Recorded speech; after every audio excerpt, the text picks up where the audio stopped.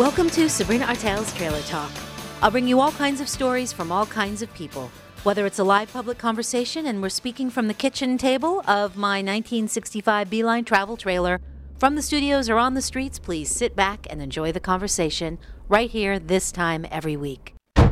I'm Sabrina with Trailer Talk. Thank you for joining me for this continuing conversation about development and the growing controversy in my county of Sullivan County, New York, in the Catskills that reflects both the issues across the state and the country about unsustainable development, land use, our natural resources, farmland, and the threats to them. In this episode, I'm joined by a returning guest, environmental lawyer Jennifer Grossman, and New York State lobbyist Perry Ochacher, who has been retained by Catskill Mountain Keeper.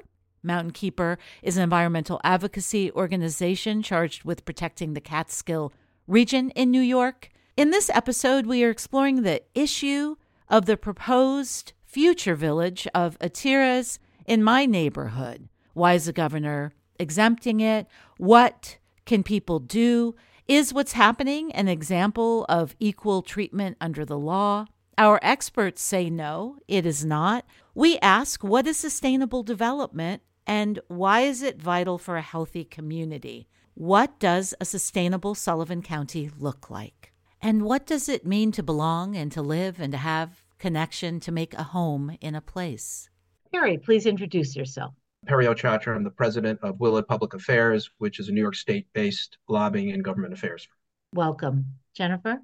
My name is Jennifer Grossman, and I am an environmental and land use attorney practicing over 30 years in the Catskill region and working directly with Catskill Mountain Keeper on this particular campaign. Thank you. I want to focus on Ateres, and I'm going to reach out to both of you to share with our listeners what it is. Jennifer, you were just sharing with me that it is a proposed future village. So it's not something that exists yet, but it has been proposed. So yes, you're correct. Ateres is the proposed name for a proposed village that would straddle the two towns of Fallsburg and Thompson, and it would be comprised of approximately 830 regular inhabitants, children and adults.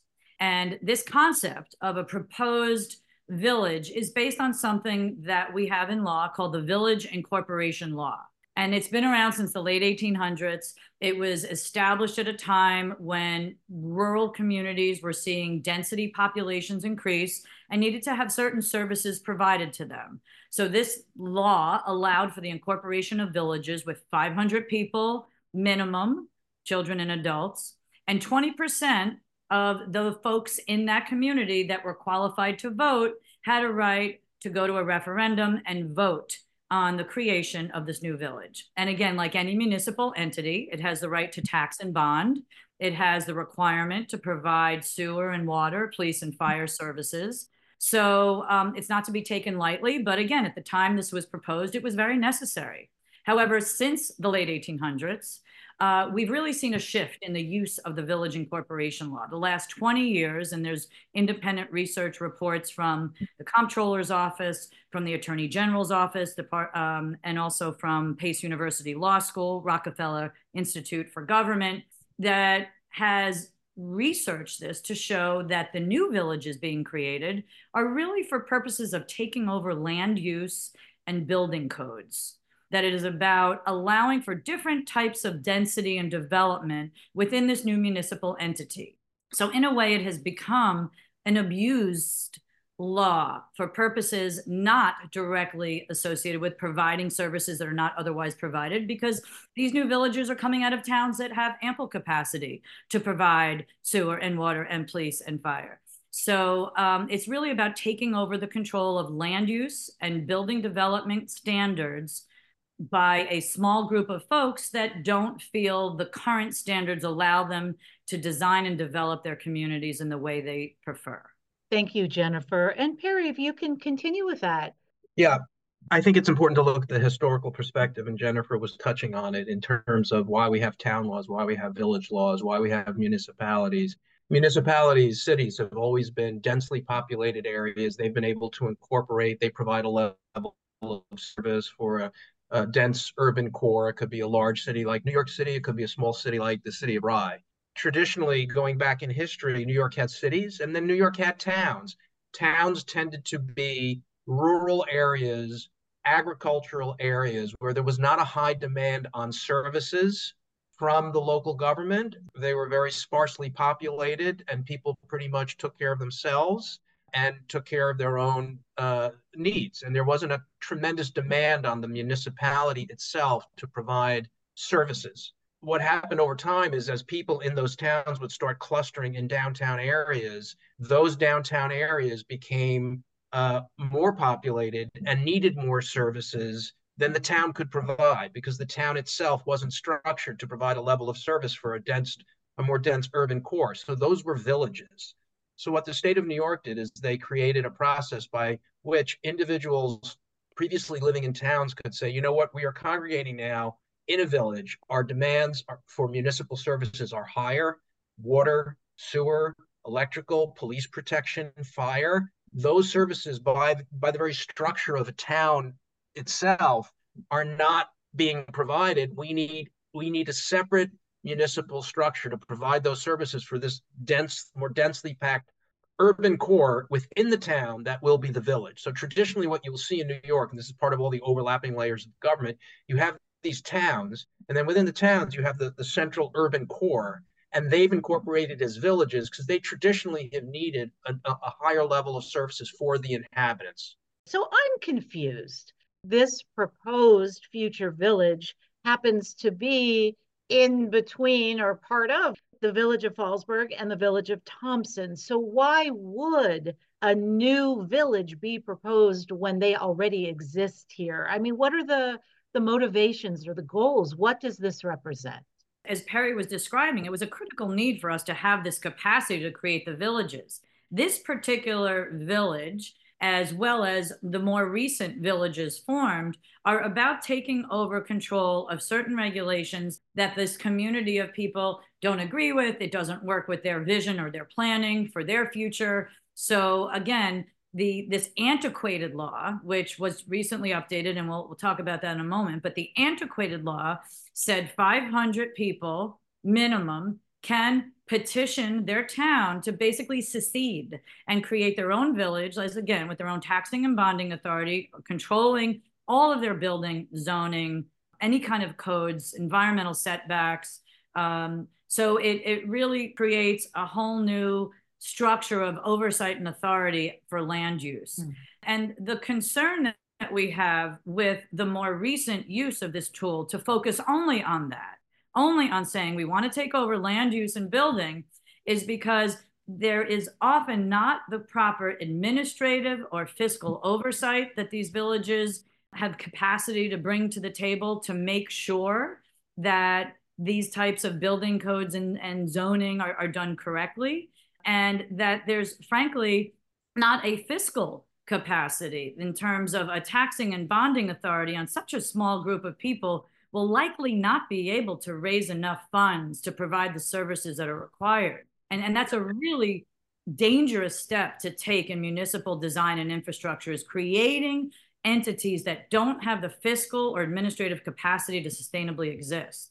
And I think a simpler way of looking at this is the village law was designed to allow people, when they needed a higher level of municipal services, to create a village within a town where there was none before, with the specific authority to provide those municipal services. The purpose of the village law was not to allow people to circumvent local land use regulations because they are not getting the results that they want to get when they are going through the land use process within a current town or a current village. And that's what's changed here. What's changed is some folks along the way, and by the way, this is a statewide issue. This is not a Sullivan County specific issue. In the law that the governor signed in December, which we'll get into in a minute, it's a statewide law. It applies throughout the state, not just within Sullivan County.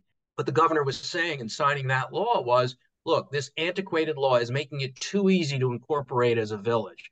And the consequence of that is certain individuals who are doing it solely for the purpose, as I had said, of circumventing local land use regulations are hijacking the law in a sense to be able to proceed with land use and development projects that they otherwise would probably not be able to proceed with under their existing municipal structure where they are currently located. Absolutely. Thank you, Perry and Jennifer. What are you drawing from as well as precedents that have happened in New York State that inform the stance that you're both taking about a proposed village, Ateres, to reach out to electeds and constituents in the community to really raise the alarm? There have been numerous instances of village incorporations, kind of as example number one, where a village was incorporated and they subsequently realized they did not have the resources to continue to maintain that village. So those villages have subsequently dissolved. So I think the first thing that the state was seeing was an uptick in the number of village incorporations for whatever reason. And I can't cite each one specifically. I can cite the three that are presently occurring right now. But those most recent examples were, I think, evidence of the state that, hey, it's a little too easy to incorporate as a village. And what we're seeing is these plans are backfiring throughout the state. They don't have the resources to maintain a separate independent municipal entity. And many of these villages have subsequently dissolved. So I think that's what the first thing that put in legislators' minds, which something people are trying to incorporate too easily.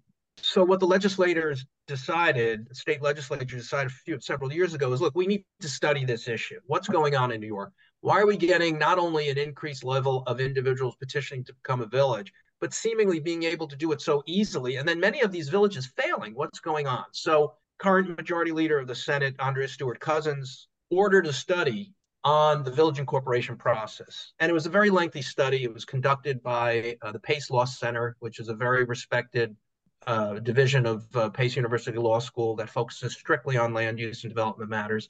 And they looked at the village incorporation process in New York compared to the village incorporation process in other states. And they came to one very striking conclusion, which is, wow, your laws in New York are just very outdated. It's too easy to incorporate as a village in New York. And there's no independent fiscal review or review on services or review on the taxation implications of creating a village. This is not 1850 anymore, where the demands of a new village are not as substantial as they are now, just based on what people need and technology and police and fire and all this.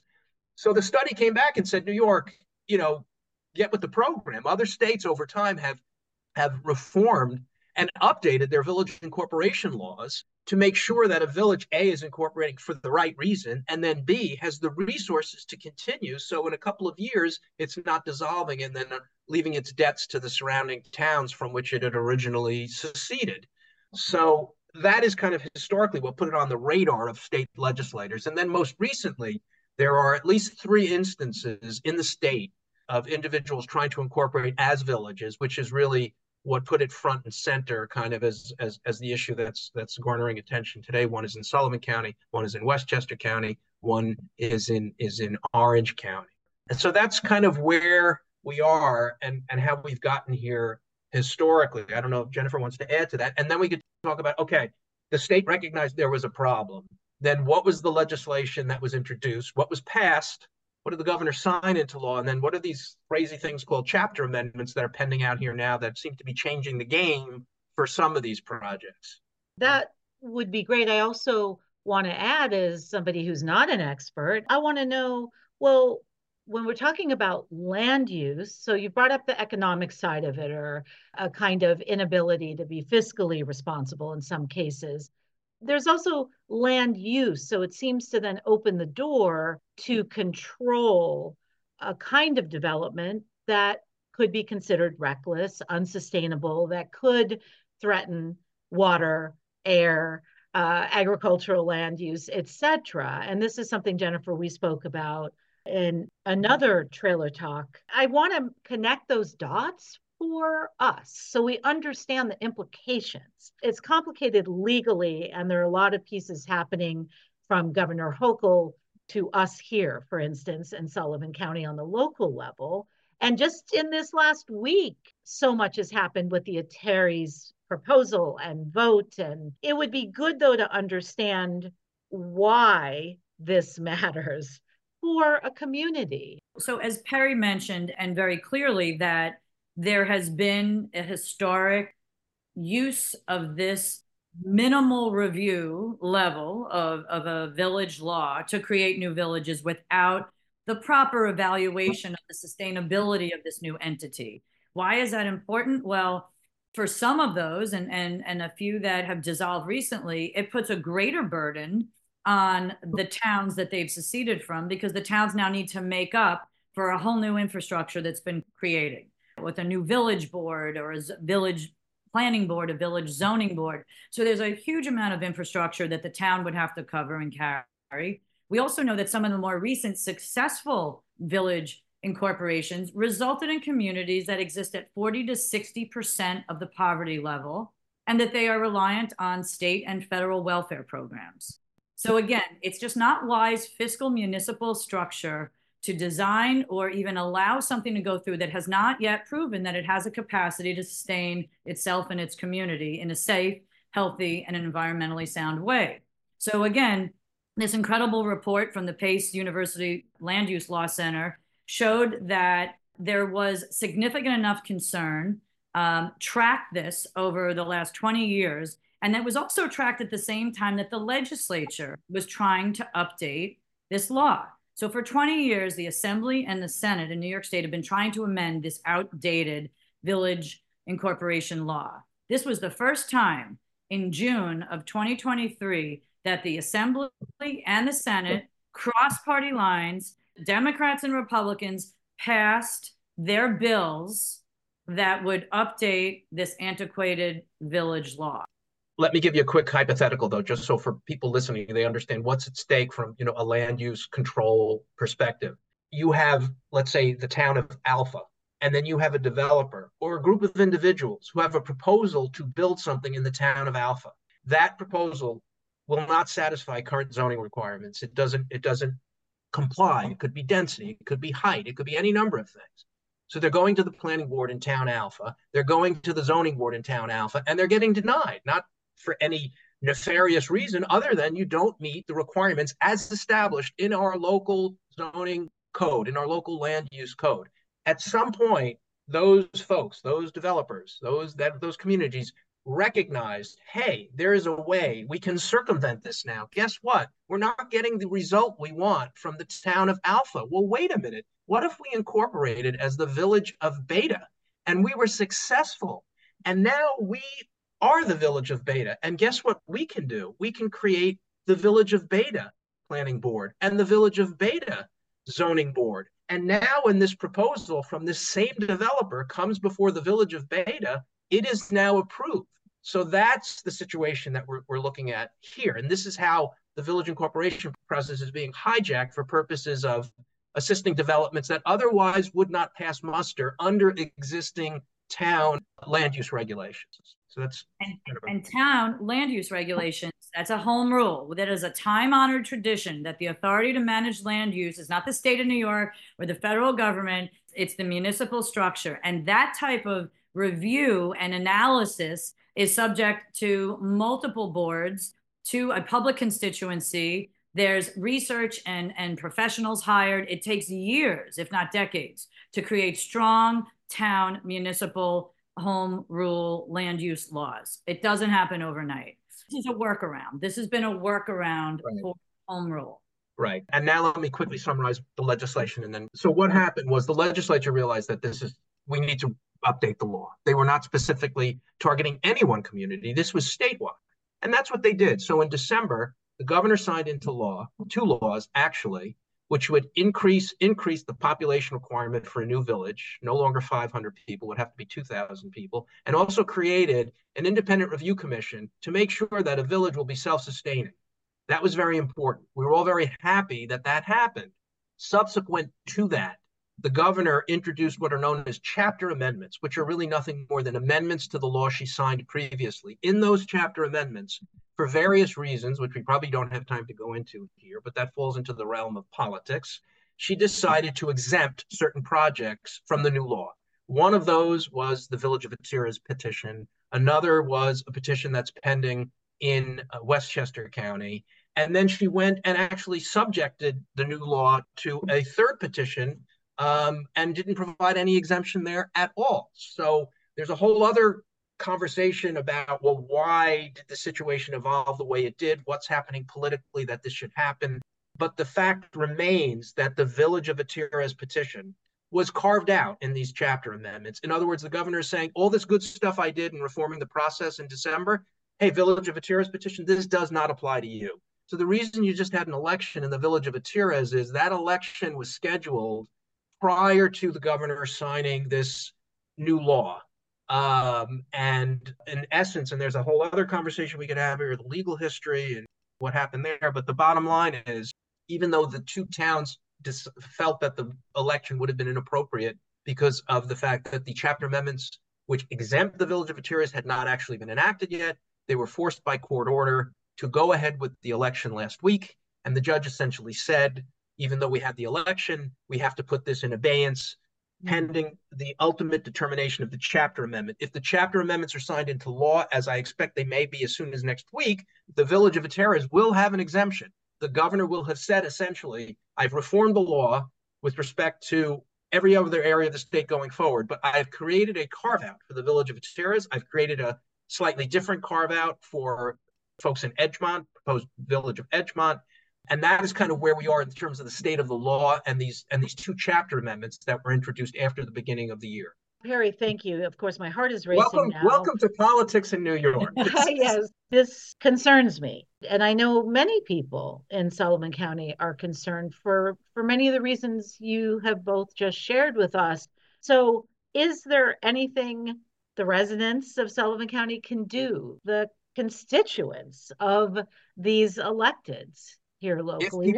What are the next steps? If people are concerned with the fact that the Village of Ateres petition has been carved out under the chapter amendments, they can contact their state legislators, specifically their members of the assembly, as soon as possible, and register their concerns with them. The bill passed the Senate. It's pending in the assembly. It's actually on an agenda this week. And if people feel like it is inappropriate to exempt the Village of Ateres, they should get in touch with their state legislators on the assembly side and let them know that. That's probably the most effective thing that can happen immediately. And this would be in Sullivan, Assemblymember Aileen Gunther. It would be, but it would be appropriate to reach out to any member of the assembly. I mean, obviously, you'd want to start with the local members, but every member of the assembly is going to have a vote on this. How much attention they'll be paying remains to be seen. There's lots of bills that pass through the legislature, but if we could just raise consciousness, what are we asking for in the end? All we're asking for is equal treatment under the law. Apply the same standard to the Village of Ateres that you are applying to any other group of individuals who would be coming forward at this point to try and create a village, to try and incorporate.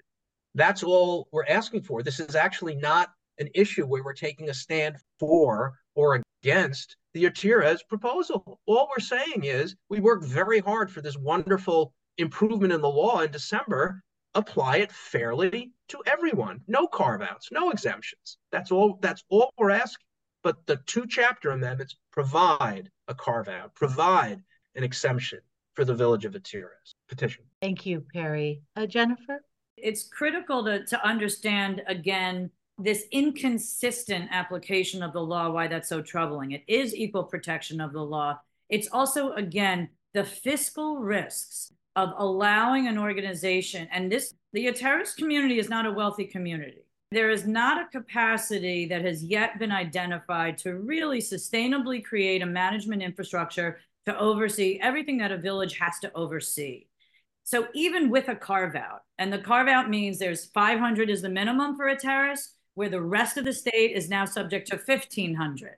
Just an FYI, 3,600 is the average size of a village in New York State. So we're still allowing villages to be created at less than half of the average. This is now a significant reduction in the minimal amount. So that's 500.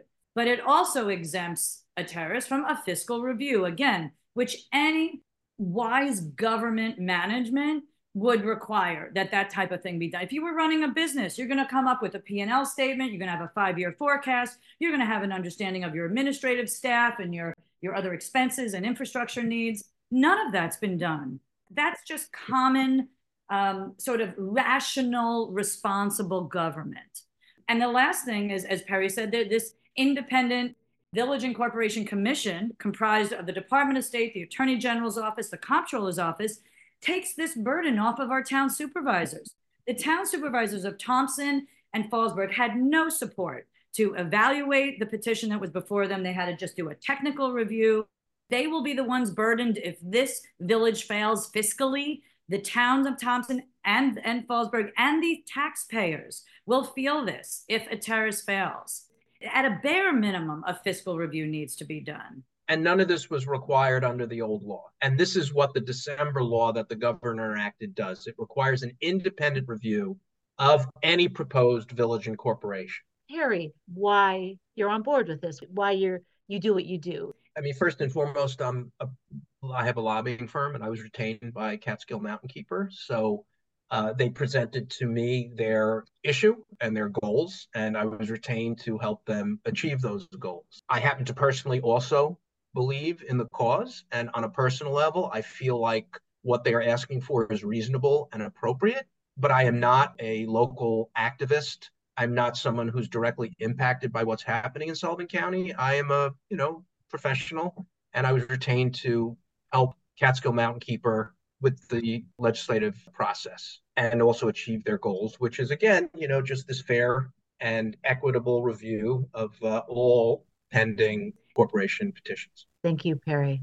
Jennifer. This strikes me as something very important personally and professionally, because I believe we are undervaluing one of our most valuable assets in the Catskills by allowing these types of projects to go through. Our natural resource base. There is no other resource that has as strong an economic value as well as a physical, visceral, emotional value, but it's short-sighted to not understand and protect the natural finite assets that you have. And this type of a village infrastructure, knowing the intention is to thwart very well-founded building and zoning codes, puts those undervalued assets at risk. So anything that puts at risk these incredibly, again, not recoverable, once they're gone, we don't get it back. Those types of resources, we really need to make sure that we gather as much energy, political, legislative, legal, grassroots, all of that energy to bring to the table to make sure that we can establish a sustainable infrastructure for land use and management. Thank you, Jennifer and Perry, for this conversation. I know there's so much more to talk about. This is such an important issue for both where we live, Jennifer, and also for the state, and of course beyond. But this is something that's very present for us in this moment. Thank you both so much. You're welcome. Good to be here. Thank you so much. I've been speaking with Jennifer Grossman, an environmental attorney based in Sullivan County, New York, who is working on land use issues. We were discussing the proposed village of Ateres. And also I've been speaking with Perry Ochacher, who is the president of Willett Public Affairs, a New York state-based lobbying firm. And if you're concerned, remember that the most important thing is to reach out to your own assembly member and then reach out to other assembly members about the chapter amendments and the carve out for the proposed village of Ateres. From the kitchen table out on the road, I'm Sabrina Artel. Thanks for joining me for Sabrina Artel's Trailer Talk. The music for the show, Patti Smith, People Have the Power. Trailer Talk is produced by Sabrina Artel. For more information, please visit trailertalk.net. Special thanks to WJFF Radio Catskill and the numerous people who have donated their time, resources, and conversations to make Trailer Talk possible. Thank you all who joined me in these conversations. I'm Sabrina Artel. Safe travels.